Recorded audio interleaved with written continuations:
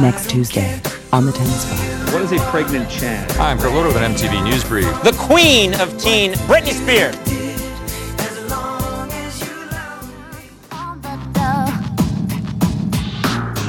It's time for makeup, perfect smile. It's you they're all waiting for. There you isn't she lovely? This Hollywood girl, and they say she's all lucky. She's a star, but she cries in her lonely heart, thinking if there's nothing missing in my life, then why do these tears come at night? Lost in an image, in a dream, but there's no one there. Welcome to That's What We Called Music, a song-by-song review of the Now That's What I Call Music catalog. I'm your host, Kendall. With me, she's a Hollywood girl, my wife, Molly, What's up? and nobody knows why she cries, my sister-in-law, Sarah. Hello. Hello.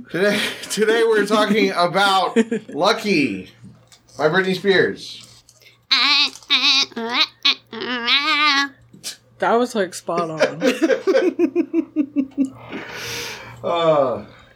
Which I didn't pull up the Wikipedia page for, but it's off of Oops, I Did It Again. I think it's her second single. Yes, it's the second single after Oops. Released July 24th, 2000. It was a song. Number 23 US Billboard Hot 100. Number 1 UK Indie. That surprises me. It only got to 23. Number 9 US Mainstream Top 40. Number 14 US Rhythmic. My guess is that like it was released when Oops, I Did It Again was still popular and it was point. eating itself Oh, yeah. or something like Yeah, that. I mean, maybe. You can tell that what do the Britney fans call themselves? Do they have like a name? I've never. You can tell the Britney stans like really care about her wiki. Because, like, it even goes into, like, the song is composed in the key of D flat major. So they just put like every little thing in Yeah. her Wikipedia.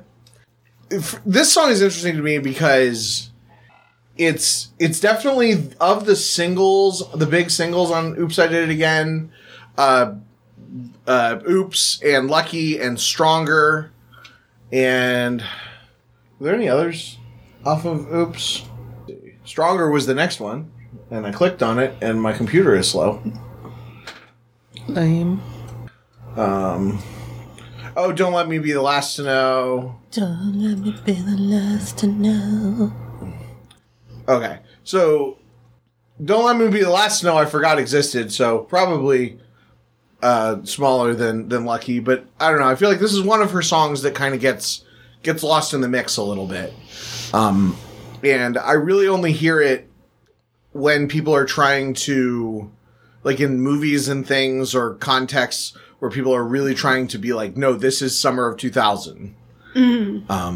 As opposed to, Oops, I Did It Again shows up everywhere. Stronger shows up nowhere, but it's like an awesome song. So, Stronger's a great song. Her loneliness is not killing her no more. I know. Yeah, that's true. Well, both Oops and Lucky have those, like, a little spoken interlude. Oh, yeah. Yeah. Interesting. Oh, or I never annoying, thought about I it, guess. but Yeah. Doesn't It's a Crazy Britney have Spears something thing. in the middle, too? Does it? Like, I feel like it... I don't know. We should To go through the song in my head. Because it in the album version, it goes into a key change, and in the single version, it's different.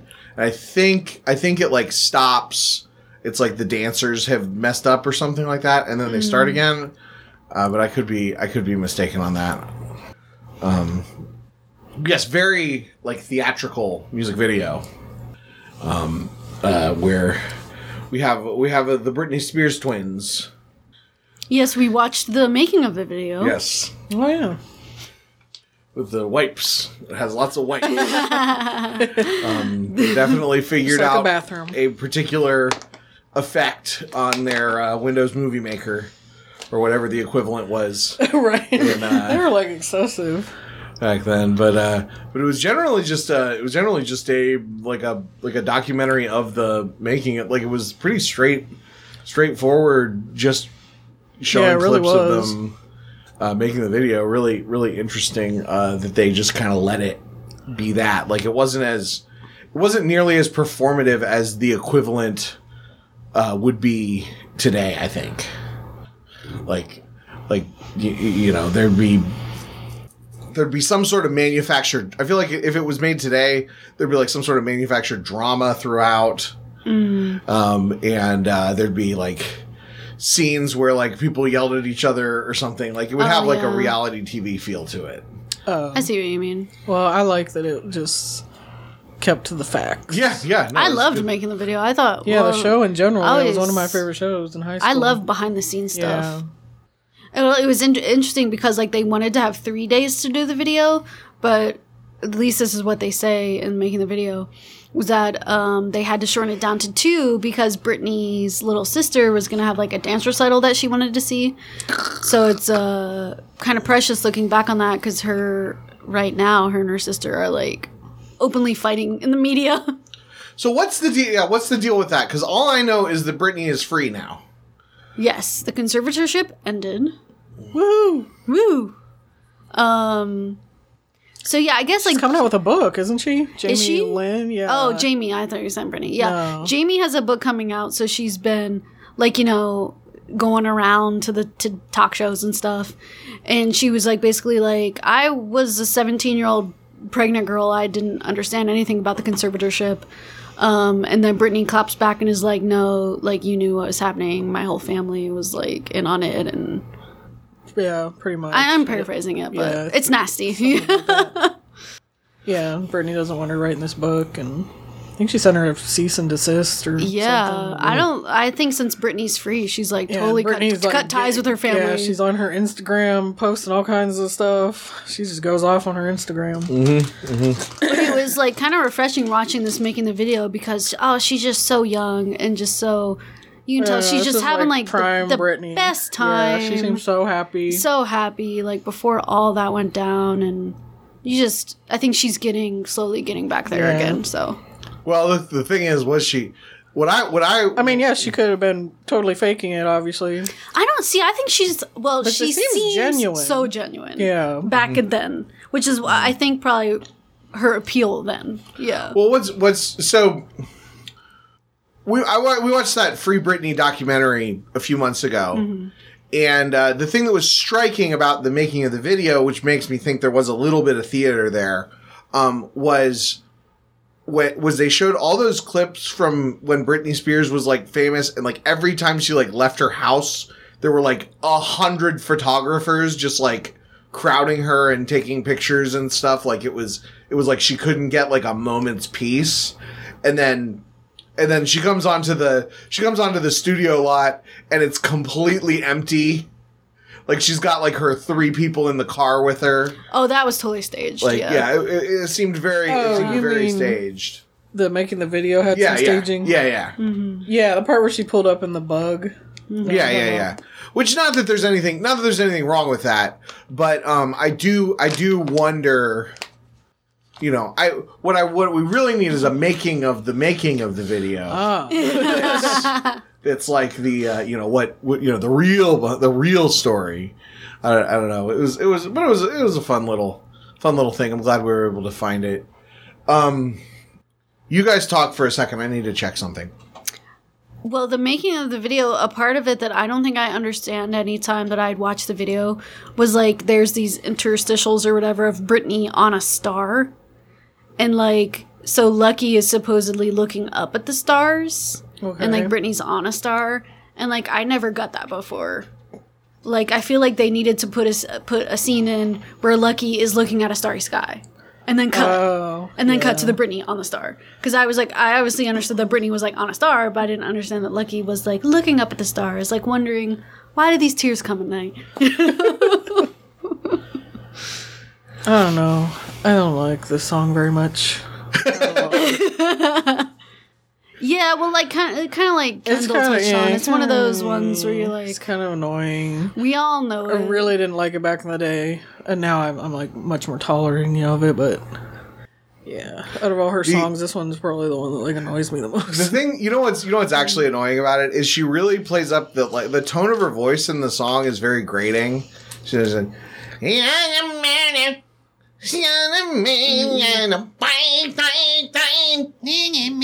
Like she's doing that, like, I don't know. She's doing like a grating Like a grating voice that she doesn't really do in her other songs.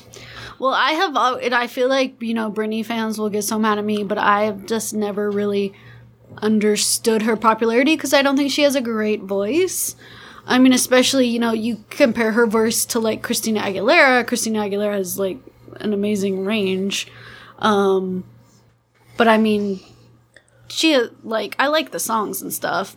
But I feel like watching that, making the video kind of helped me to understand why her fans, like, why she has so many fans. Because she just seemed, like, so genuine and sweet and stuff. And I think people hold on to that.